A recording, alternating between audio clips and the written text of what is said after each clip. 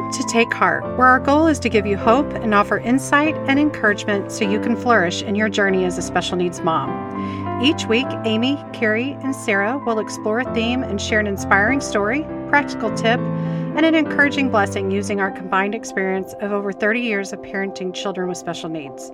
Make sure to listen through the end of this podcast as we'll share a free exercise for special needs moms geared to help with gratitude, hope, and peace on this special journey. Thank you for joining us today.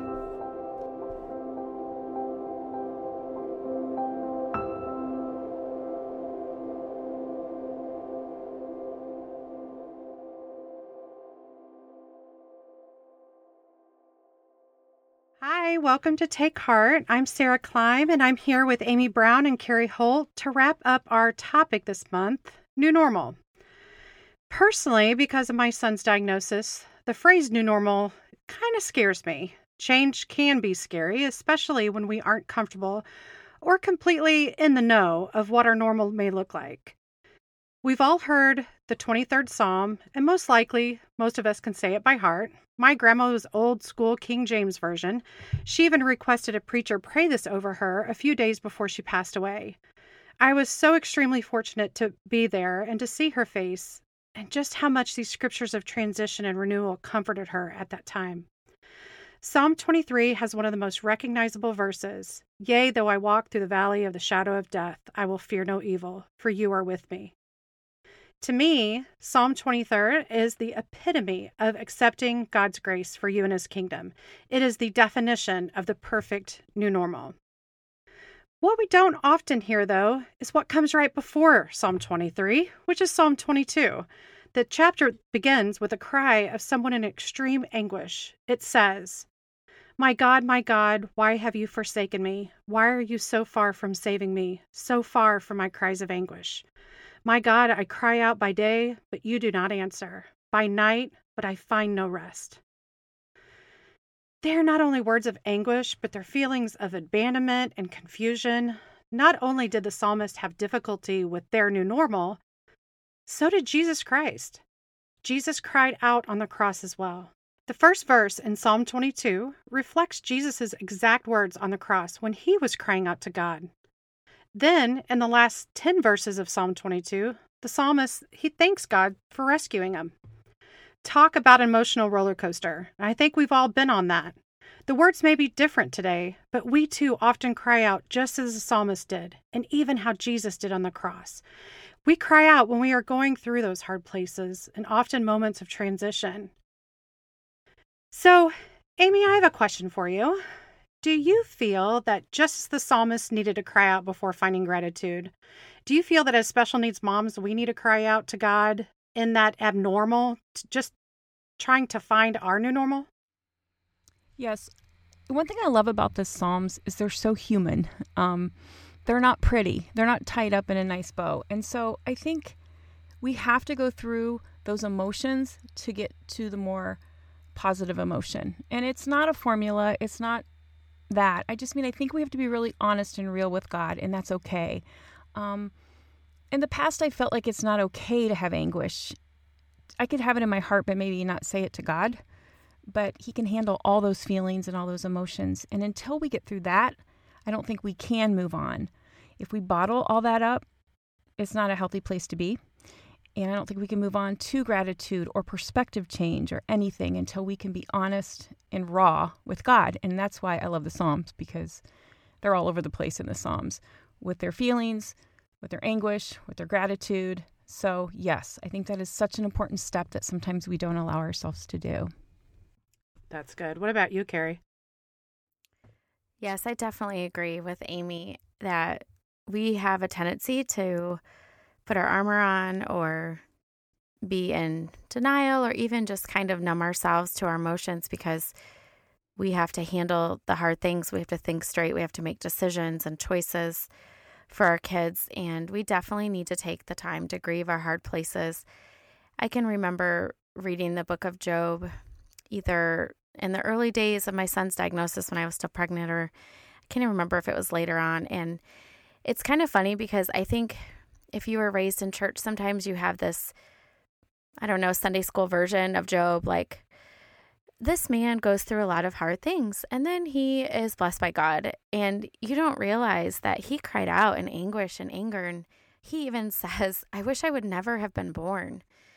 And what is so interesting to me is just recently I was listening to another podcast, and he was talking about Job, and he pointed out in Job 42 that as God was speaking to Eliphaz, Job's friend, he says to Eliphaz, you need to go and ask Job to sacrifice for you because only Job has spoken rightly about me. And he says it twice. God says it twice. And that really struck me because it made me realize that I think sometimes it takes more faith for us to go to God with our anger and our doubts and our fears, and especially our anger, especially our frustrations about our situation. But he wants us to go to him. And for me, music helps me to grieve, and worship music, and it helps to bring out just, I don't want to say those emotions, but just helps me to cry out to God in those moments of grief. And so definitely we need, in Western culture, we are not good. I feel like with grieving, and especially our modern Western culture, we really don't know how to do it very well. I absolutely agree. And I think when you were talking about just the Western culture, we don't know how to grieve. It just makes me immediately think that, in other cultures, they used to hire people to grieve and make the noise and make that. Right. So that, to me, I always remember that whenever I feel like I shouldn't be crying, or I shouldn't. And those are all things that I put on myself. But when somebody says, I mean, we've all heard, you're just such an inspiration. I couldn't do what you do. And I want to scream because I want to be like, really? You couldn't sit in the closet crying for an hour? Because that happens, and that's not really an inspiration, is it? But, and I think it's okay. I'm not hiring anybody to grieve for me, so I'm allowed to grieve. Yes, definitely. So I have a question. So Carrie, that kind of brings me to the next question of, does the term new normal, does it provide feelings of renewal and peace, or anguish and confusion, or something else for you? The term new normal, I believe, for me means change. And I talked a little bit about this in my individual podcast, that I don't do well with change. My parents still live in the same house I grew up in, and there's a level of comfort for me in that. But life is all about change. And one of the things I think that I've learned through our journey with Toby is that you can't wait till life is calm to start living.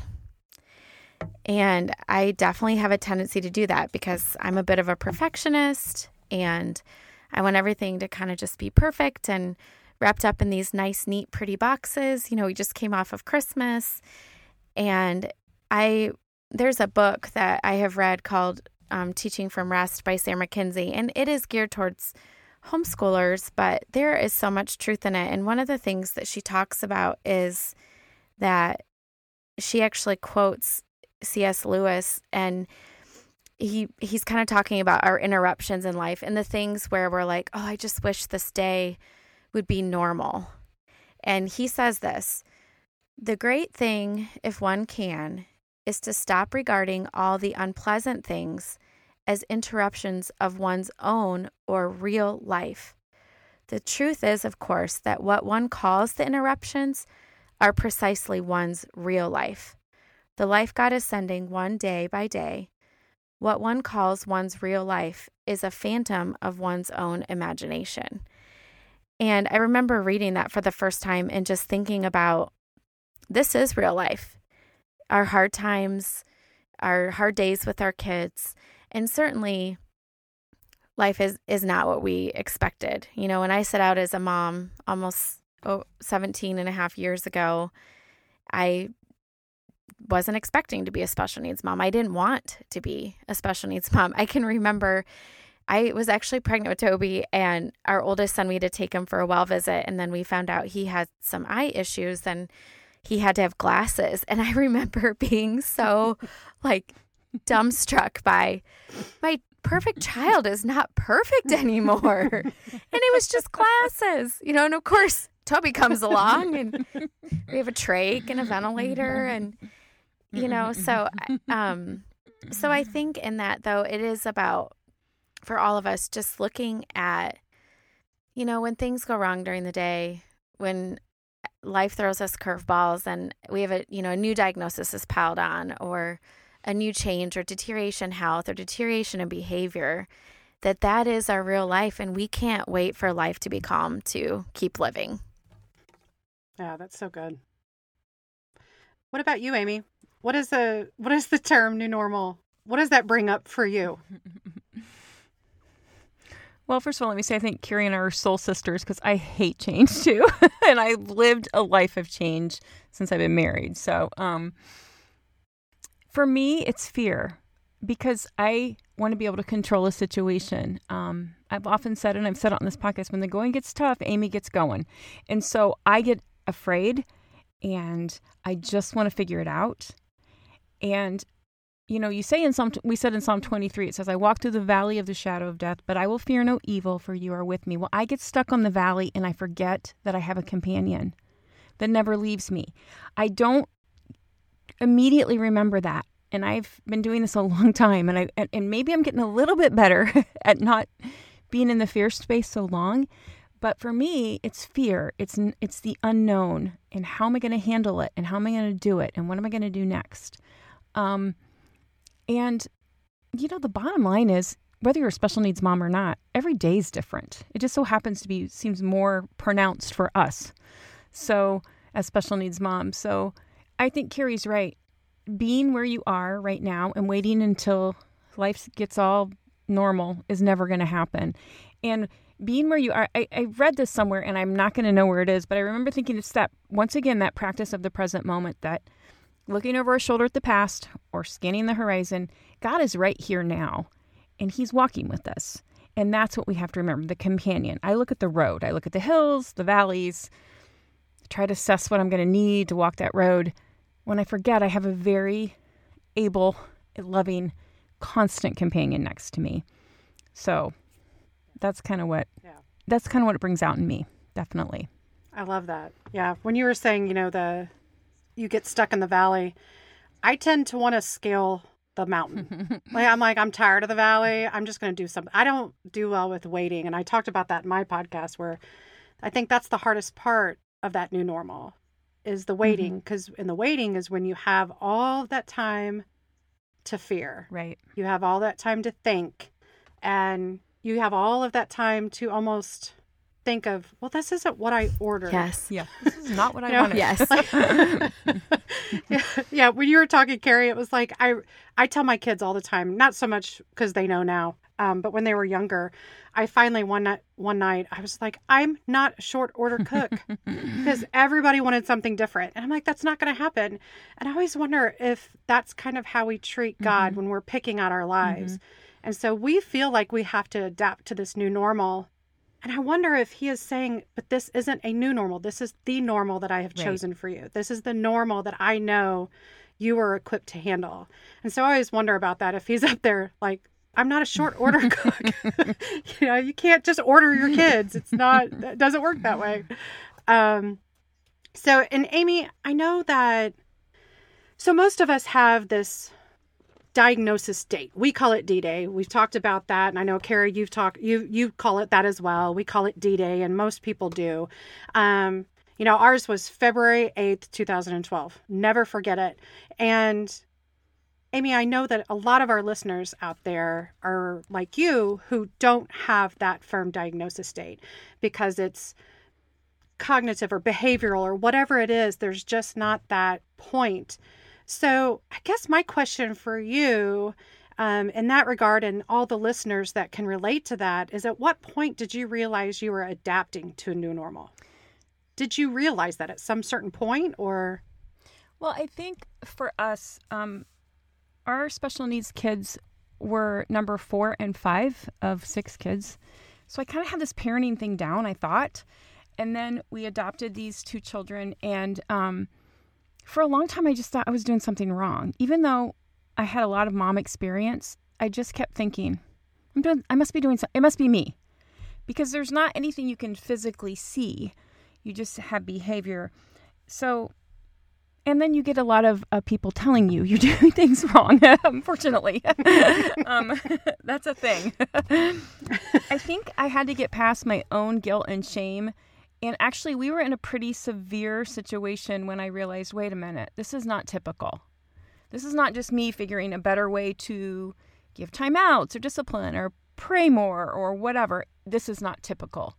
And once I figured that out, I often say to moms with kids with invisible disabilities, if your kid needed a wheelchair ramp, you'd build it. You wouldn't think a thing of it. You wouldn't go, oh man, I'm a bad mom. No.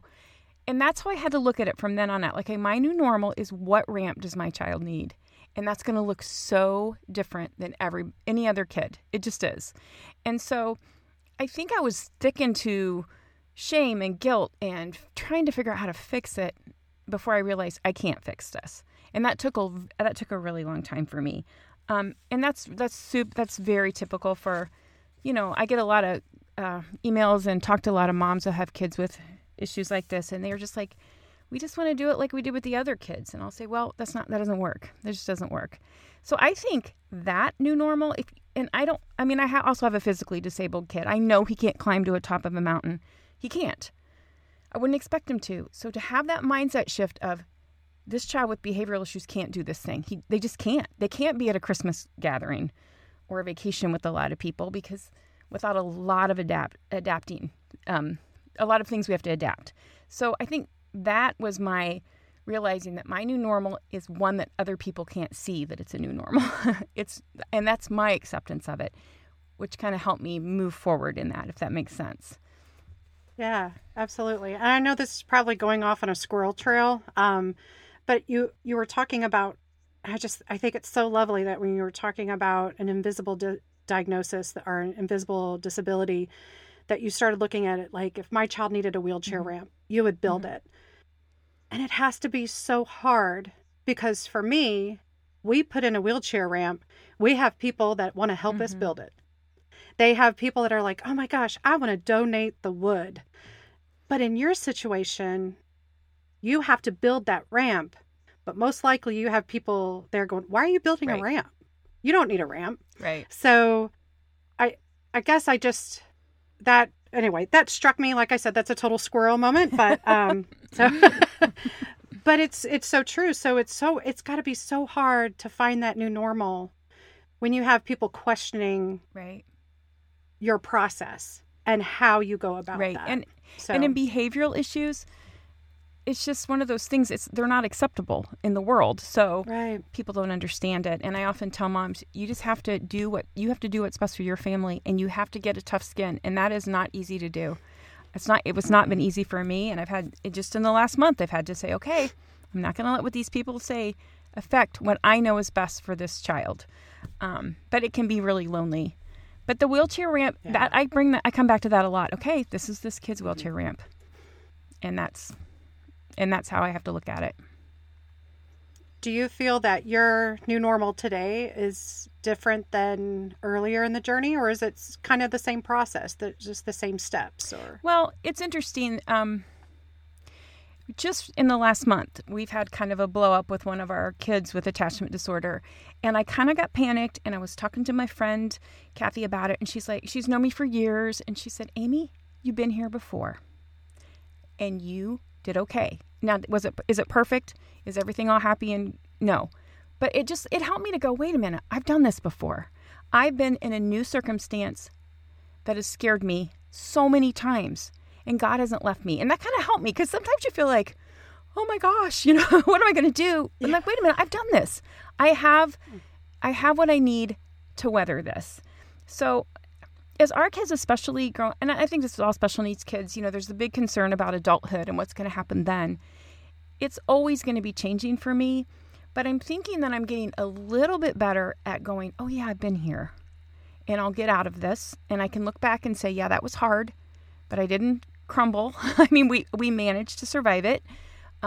Maybe not with the outcome we wanted, but God didn't leave us in that. And I think that's how my new normal process is different, because I don't take as long to perseverate on how scared and out of control I feel. I realize, oh yeah, I've done this. I'll do it again. I'll probably have to do it again next week and then the following week. Right. I will always be doing this. Well, and for you young mamas out there, that's the beauty of being seasoned. Yeah. We're not older, we're seasoned. But that's the beauty. That's the beauty of it, is that you finally are like, yeah, I've been here. Yeah. We're going to get this. I mean, you might not know how you're going to handle it, but you know it's going to be handled. And I think that that's great. And I love that. So, Carrie, I know that you had your diagnosis. You had that firm date, and yours was, Toby was in utero. So what about yours? Is it different now than what it was then? And do you feel like you're constantly adapting to a new normal, or have you reached that steady plateau? Or I feel like it is ever changing. And I remember when Toby was 4 or 5, and I just had the realization that for the duration of his life, at least for as long as we are helping to care for him, we're going to be living in that grieving cycle, because there always is this sense of loss when things change and a sense of grief. And I think it's important for our listeners to realize that when you know that that's what you can expect, sometimes I think it's about expectation. And Amy said in another podcast about being a catastrophic thinker. I'm definitely like that. I need to know kind of what to expect. So, the day of diagnosis, it was this shock and awe kind of day, and the grief. And then, of course, as we worked through that, and then I switched into planning mode, because that's my best way. I'm, like Amy said, we're a lot alike. And so it's like, okay, I got to put my planning hat on. And what are the things I can control? Because I'm going to control everything that I can. But along the journey, we've had so many bumps in the road and so many things that have changed into a new normal. And so I've learned that I have to grieve those losses along the way. The loss of when he was about 5, he was walking in therapy and using his braces and his walker a little bit. And there was that hope that maybe he would be able to walk. And then his scoliosis was so severe, he had to have rods put in, and it totally changed all that. And we had to get used to the fact that he's going to be a full-time wheelchair user. And so I think for our listeners, it is important for you to know that it's okay to grieve those losses along the way and to surrender those outcomes. And like Amy said earlier, to remember that God is with you and to look back. And I think that's one of the benefits of being a little bit more seasoned, is you can look back at all of those changes. Each time a new normal came along, you can see how God was there, and you can see how he provided, and the crazy God stories of people showing up or friends being there, or just different things where you're like, you can't really explain that, except God orchestrated that person to be in my life at that moment when I needed it. Yeah, absolutely. Can I say something here too, is that a lot of times with the new normal, we are focused on what our kids' new normal is going to be, and we kind of gloss over our own emotion. And I think it's really important to pay attention. And in the time that I've known Carrie, Toby's been in the hospital several times, and she knows how she's going to feel after the hospital stay. From all her experience, but I was struck by how she has paid attention to that. And she knows when she gets home, this is how it's going to play out emotionally for her. And I think it's important to pay attention to that as a mom. Yeah. Because a lot of times we're so focused on the kid, and then all of a sudden all the wheels come off our buses and we're like, oh, what happened? So, yes. And the more we do it, the more we understand that about ourselves. But sometimes we don't pay attention to ourselves in that regard. And it doesn't mean it's a big, long introspective, just like pay attention, after 2 days after the hospital is when I crash. Or I think that's really important for moms to think about. Right. And also just those anniversary dates. I think it's important to pay attention to those too. Toby's birthday is coming up, and then there's a lot of anniversary dates of when he crashed, when he coded, when he was intubated, when he was in the ICU for a month. And you would think the older he gets, the easier it would get, and it does not get easier. And so I've learned to pay attention to those moments of what I've heard described as situational depression, where you just feel really down or you don't feel like doing a whole lot. And then I think, well, what's the date today? Or what was happening this time last year or this time 10 years ago? And your body does hold those emotions and all of that inside of it. And so it is, thank you for that reminder, Amy, especially for our listeners, because it is important to pay attention to those dates and those anniversaries and things that are happening. I agree. And Carrie, because you were talking about, just really paying attention to that, because there have been so many times where I try to not think of the negative. And there's so many people who are like, well, I know there's just some people. I had one person ask me why I was holding on to his diagnosis day. And that was the phrase that they used.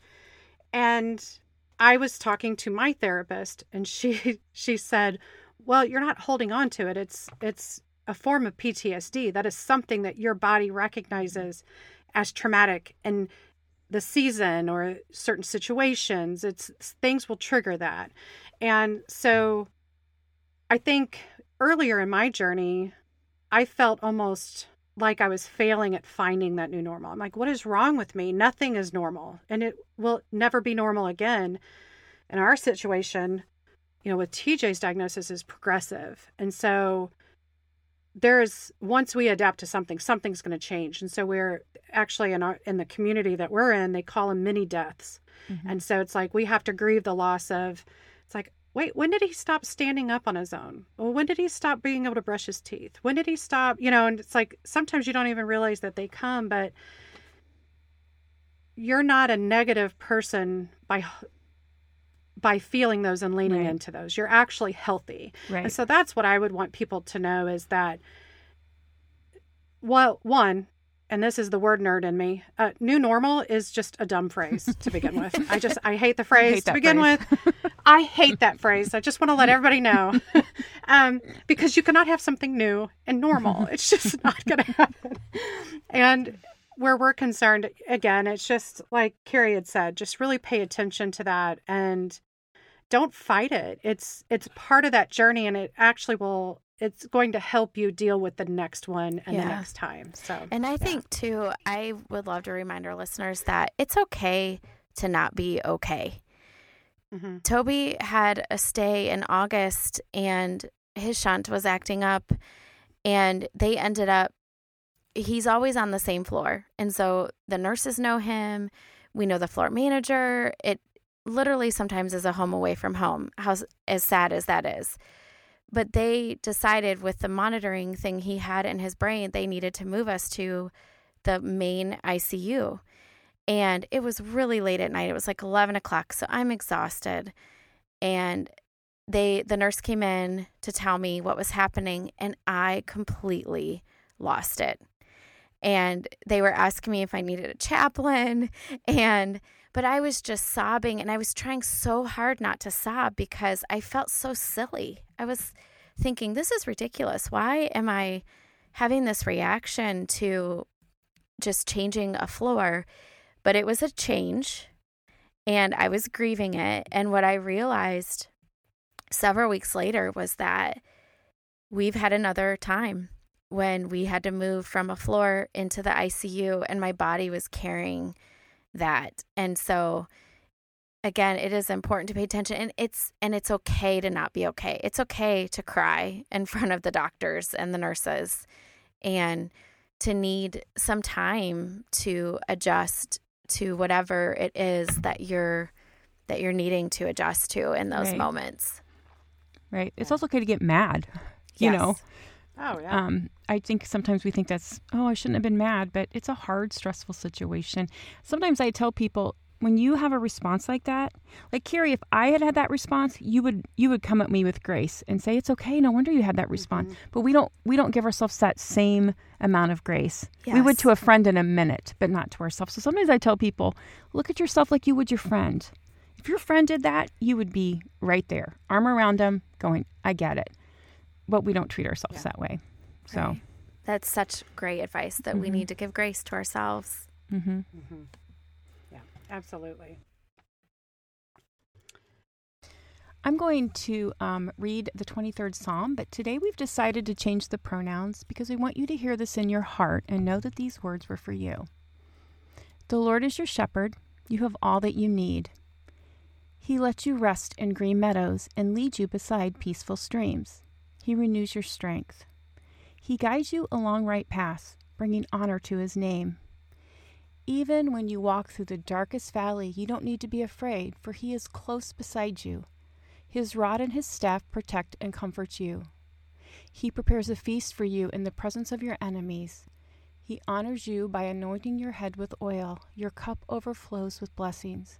Surely goodness and unfailing love will pursue you all the days of your life, and you will dwell in the house of the Lord forever.